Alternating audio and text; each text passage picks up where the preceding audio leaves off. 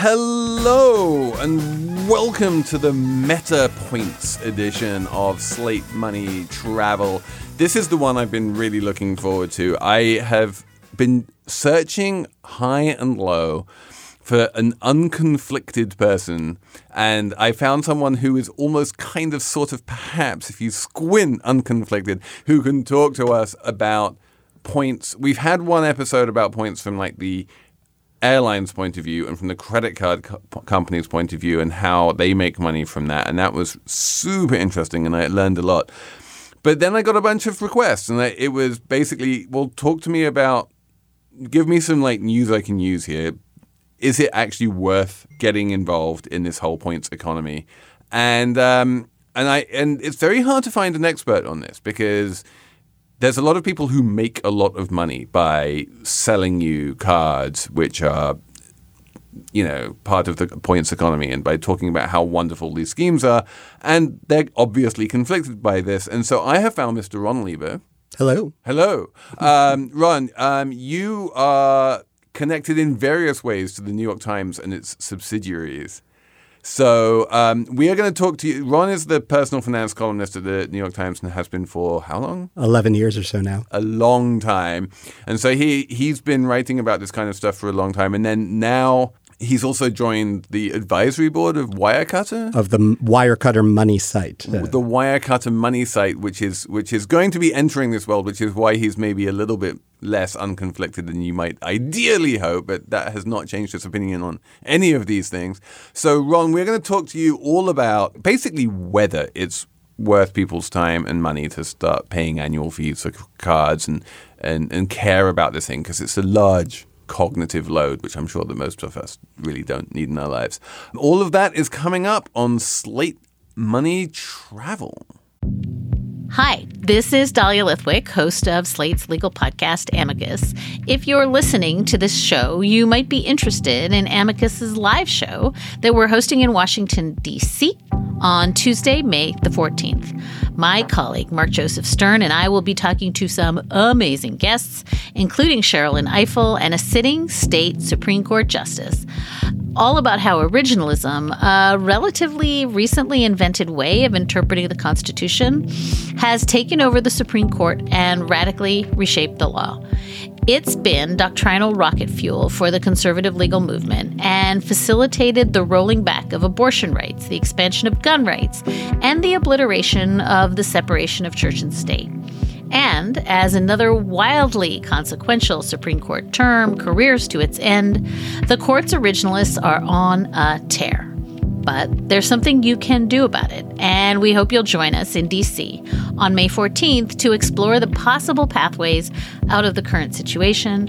Go to slate.com/Amicus Live for tickets. Okay, Ron, you are about to do what with Wirecutter Money? So in addition to my duties as the personal finance columnist, the Your Money columnist for the New York Times, I am also on the advisory board of something called Wirecutter Money. Wirecutter, as many listeners may know, is a site that helps people find the best products to put to use in their life, things to purchase. And when you buy things on Wirecutter, Wirecutter gets a commission, a little cut, 1%, 2%, 3% maybe, from Amazon or Walmart or wherever it is that we're sending you to.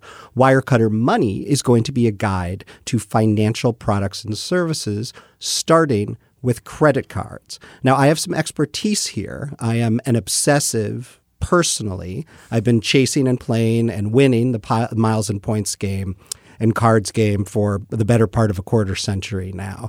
I don't travel over the ocean unless it's in the front of the plane anymore. So I know how to play that game and win. I've been writing about it sporadically, journalistically, talking to all the smartest people in the world about it for years. But viewers should know, or listeners should know, that I am now in a situation where, while I'm not being paid by Wirecutter, I am helping them out. Wirecutter Money is not earning any revenue yet, but once it does, that will kind of flow up to New York Times corporate headquarters and might well benefit the newsroom in some way, shape, or form at some point in the future.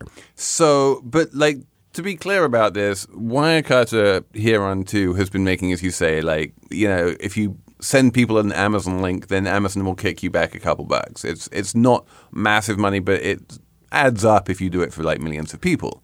There's a huge difference, at least in my mind, between a couple bucks if someone buys your preferred brand of shampoo on Amazon versus the fees that the credit card companies pay for sending, new prospects to get a new credit card. Those start in the hundreds of dollars, right? I don't know that they start in the hundreds of dollars. I think they start reach the hundreds of dollars. They can reach the low hundreds of dollars. Much depends on the site, the volume, and the card, but they can definitely reach a 3-digit amount. That is true.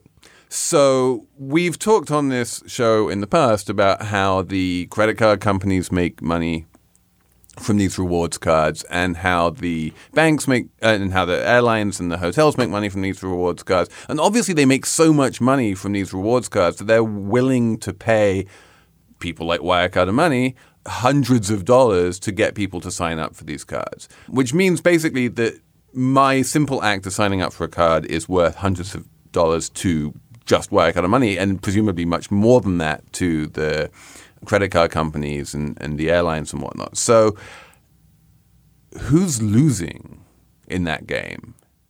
Who's being ripped off? So there are a number of losers here. I think the first loser is merchants.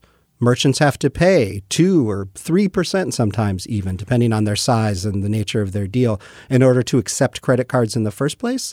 And often the rewards cards cost more for the merchant to accept, right? So merchants are arguably losers. Now, you could also make a case that people wouldn't spend as much in the stores if they didn't have these cards and if they didn't have these incentives through their miles and points to spend more. So you can argue that one until the cows come home. But merchants certainly would argue that they are losers in many instances. And there is we had a little bit of regulation in Dodd-Frank about the fees, the swipe fees on debit cards, but there is basically no regulation on the swipe fees for credit cards, and the credit card companies can more or less, they can charge basically anything they want, right?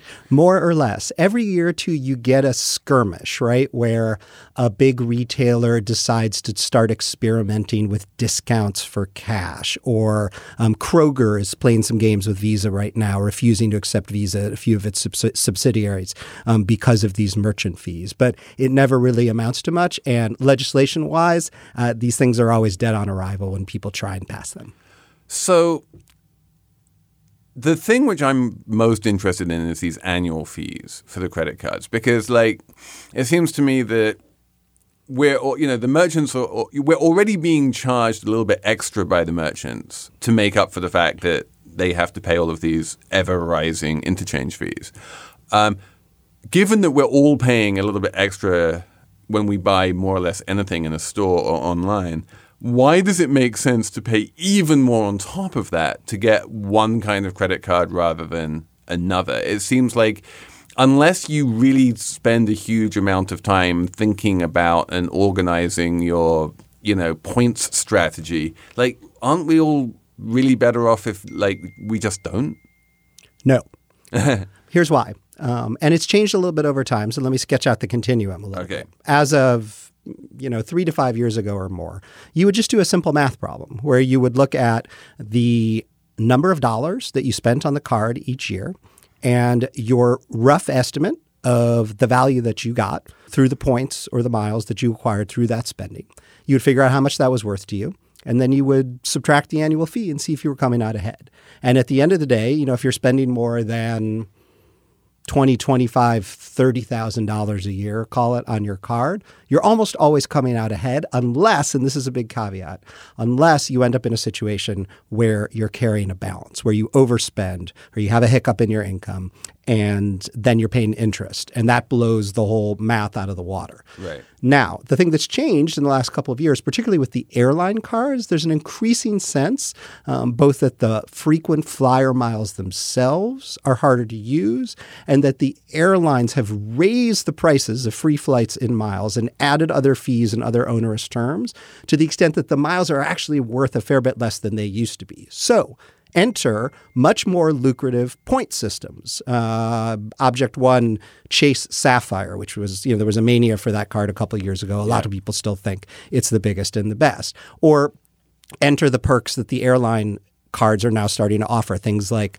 not having to pay to check your bag or other things that can save you money, right? If you travel with a family and they give you 4 free checked bags and you're not paying that $100 when you get to the airport, all of a sudden the annual fee starts to seem like a bargain. In fact, it goes away when you save those baggage fees, right? So the math has started to become a little bit more complicated when the cards come with perks that you have to value in addition to points that you have to value.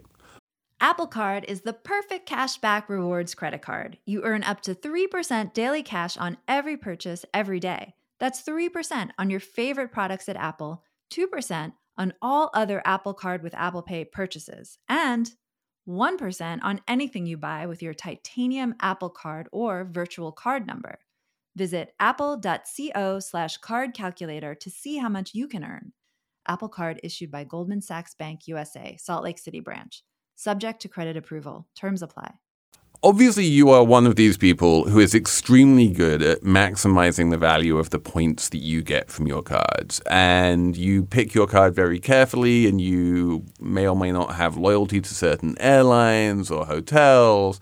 And you try and work out that if you do, if you book certain travel on, using certain types of points, then you get a financial benefit that is much higher than the annual fee of the credit card. And that's something which a lot of people can do. And then you can even take it to the next level of like applying for multiple cards and using them like just enough to get the sign-on bonuses and all of this kind of stuff. And their whole Reddit community is full of this kind of stuff. And bless those people. And I have no interest in those people.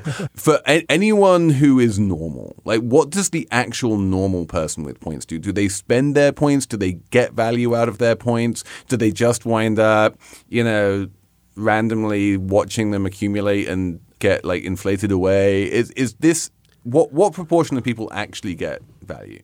I think a lot do, but you have to sort of draw a flow chart of use cases whenever you're trying to give someone advice about this. And right. I do these sort of desk side, pick your credit card conversations with people at the New York Times. And so I ask them a series of questions, right? I say, is the point of the exercise to travel for free or just to get cash back? And if you want to travel for free, do you want to travel in the front of the plane or do you not care about traveling in the front of the plane? If you also want to travel, are you traveling with children under the age of 22? Because if you are, you're bound to school vacation schedules in the summer, and that's the hardest time to redeem the miles, right? So maybe you don't want miles. Maybe you want points. Or maybe you value simplicity above all else. You know you want to play the game, you spend a lot of money, but you want it to be simple. In which case you just get yourself a cashback card, gives you a 2% straight refund. You spend as much as you want or you need to. And, if you spend $50,000 a year, that's $1,000 in your pocket that you didn't have otherwise, and you're done. So can you explain to me how, when it comes to most of these cards, the perks, I mean, things are changing a little bit now with the restaurants, but historically speaking, and still overwhelmingly, the way that these cards are marketed and sold is all around travel. Like, why is that? Why is travel such a central part of the perks and miles economy? It's all about aspiration, and you can break that aspiration down in a couple ways. Some people just aspire to beat the system. Right? I'm one of those people. Get something for nothing. Put one over on the man. Be an unprofitable customer. Win the game, right? Some people are just programmed that way. Others are even more strategic. They want to travel like a baller, like a winner, like the people you see on Instagram, laying down on the business and the first class seats on Cathay Pacific and Singapore Airlines. They want to have that experience. They value it, right?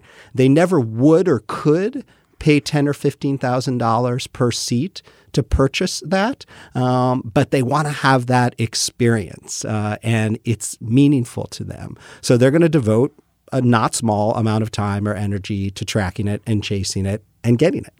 And then there's like the other thing which I'm fascinated by in terms of the sort of perks and the aspiration is the rise of the metal credit card, which it's really in the past few years, right? There used to be like, what was it? Was it the Amex Black Card was the first one? I don't believe that Amex Black was metal at first. It may be metal now, but it was not when it came out of the gate in 2002. So like it even postdates the Amex Black card, the metal card. At some point, someone decided that like the metal card was going to make people feel special. Yeah, it was Chase Sapphire that brought it into the mainstream a couple of years ago. There might have been one or two that predated that. But. And now it's like everywhere. I mean, even Acorns has a metal credit card now. Yeah, it really weighs your wallet down. I don't like it.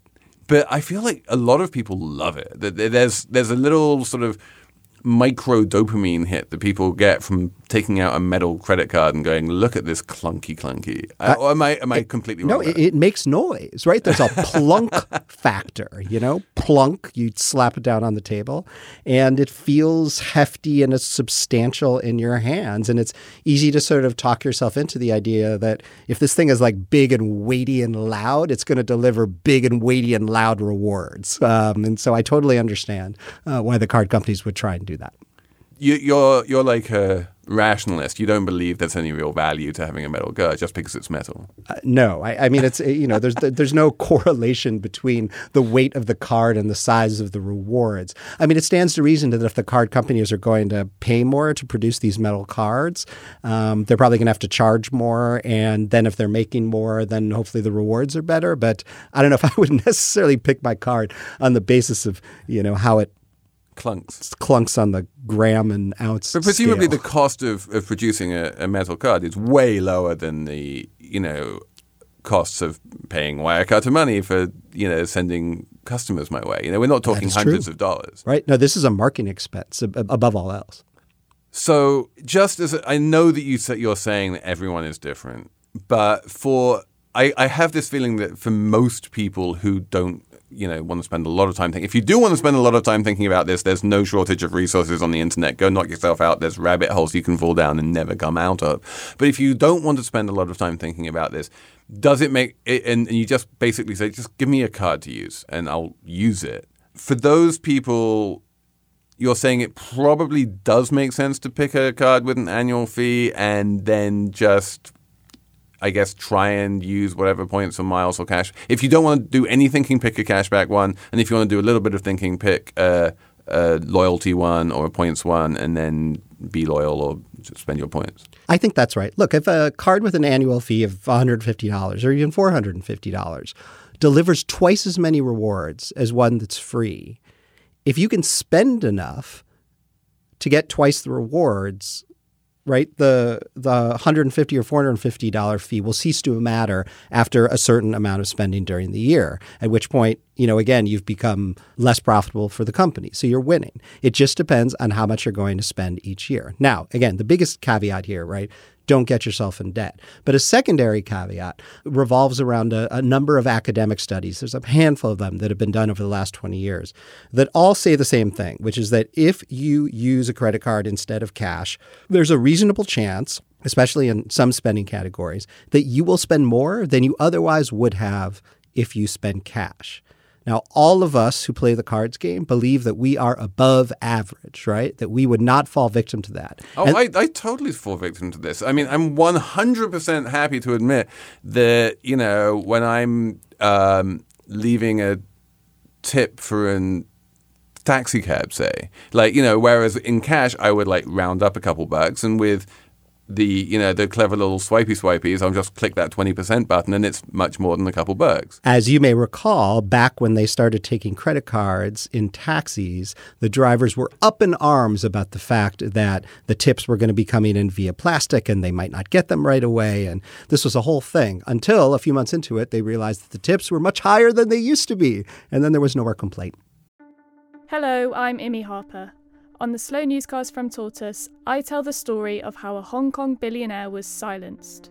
I got bombs thrown into my house. I got people came here, ransacked my computer. And I got people threatening me. I got this and that, but I'm safe. And what it reveals about the freedoms Hong Kong no longer enjoys. Listen to Hong Kong's rebel billionaire on the Slow Newscast, wherever you get your podcasts.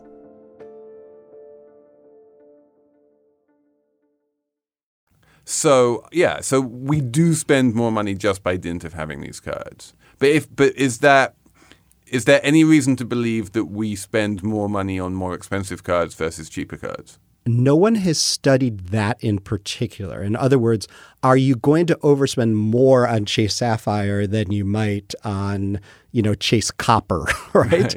No one has put those two things together in a study yet. I don't know if you would find that much of a difference, frankly. But in general, like as a good personal finance columnist, you're going to still say that when push comes to shove, you should still try and minimize your spending, right? I mean, that's Sure. we should try and be, budgeting and saving and all of these other good things which credit cards mitigate against. Right. I mean, the thing that I come back to whenever I start to ask myself the hard questions about this, Ron, aren't you causing problems for the local merchants that you don't want to be replaced by Chase branches when you use your Chase Sapphire card there? Isn't it more ethical to use cash in those stores? Or Ron, aren't you overspending at this place or that place because you're using a credit card and not because you're using cash? Every time I have that thought, I think, well, okay, so I could go cold turkey out of some, ethical or, budgetary stance. But then I'm a loser, right? I'm a loser because in each of these stores, they're still charging 2% more than they might otherwise in order to pay for the credit card fees that are accruing to them because of everybody else's behavior. So until we all throw down our cards and, burn the metal in the streets, the prices will continue to be what they are. And anybody who opts out is still going to be paying more, but not getting the benefit from it. Which is why, yes, there's a collective action problem here, and the only real solution is for I guess it's not even the Fed. The Fed doesn't govern this, right? If you want to regulate swipe fees and put a cap on how high they can get, then that needs to be done by Congress, right? Or the merchants who could just say no more cards, right? And up until 10 or 15 years ago, that was a somewhat reasonable proposition. You would still go into restaurants sometimes and they would just not take any cards at all. Now we've got the opposite thing going on where Sweet Green won't take cash and American Airlines won't take cash and all these places refuse to deal in cash. Cash is not free. I mean, there No, are it's definite true. costs associated It's with true. handling cash. And Cash you can gets stolen and it's, it's right, dirty. And it's but one of the things that you used to see was that merchants wouldn't accept American Express because American Express was more expensive. And so they could price discriminate that way. But you can't do that with Chase Sapphire Reserve. Like, if you accept one Visa card, you have to accept them all. You can't just say, well, I will accept the low interchange fee Visa cards, but I won't accept the high interchange fee Visa cards. It's impossible to do that. Many merchants would like to do it, and some have sort of speculated on how it might be. Over the years, there's also been restrictions from the card companies about the ability to differentiate between different cards from the same families. That's another hurdle. So it's challenging. But I mean, the thing that Chase finally understood was, after years of having their clocks cleaned by American Express, on the corporate card front, certainly, where they're still getting their clocks clean, and on the super premium cards, they said, why can't we? Why shouldn't we compete here, especially given that we have an advantage in terms of merchant acceptance because there's still, some number that refuse to take Amex. Now, Amex has worked pretty hard to try and narrow the gap between the number of merchants that accept Visa and MasterCard and the ones that don't accept Amex versus do. But there's still a decent gap there. You still run into places that won't take Amex. Well, especially in Europe and outside the US. Especially outside the United States. But yeah, so that's the way the world is. Basically, the Visa and MasterCard are encroaching on Amex territory, and while merchants had one plausible line of defense against Amex, they don't have that against Visa and MasterCard. Not really. I mean, they can do what Kroger's trying to do, which is, stand up in a sort of experimental fashion in certain subsidiaries, in certain geographic regions, and just see, in essence, whether consumers will revolt or whether they'll just find another card to use. And the results of that experiment are going to be super interesting. Okay, well, Ron Lieber, thank you very much for coming on to Slate Money Travel. This was super interesting. I am going to go out and do absolutely nothing with my credit cards because I'm very lazy and I have no idea what I'm doing. But anyone who actually wants to run their finances sensibly, you're every Sunday in the New York Times? Saturday in print, Friday online. Saturday in the New York Times. Check out Ron's column. Thank you for coming in. It is a pleasure.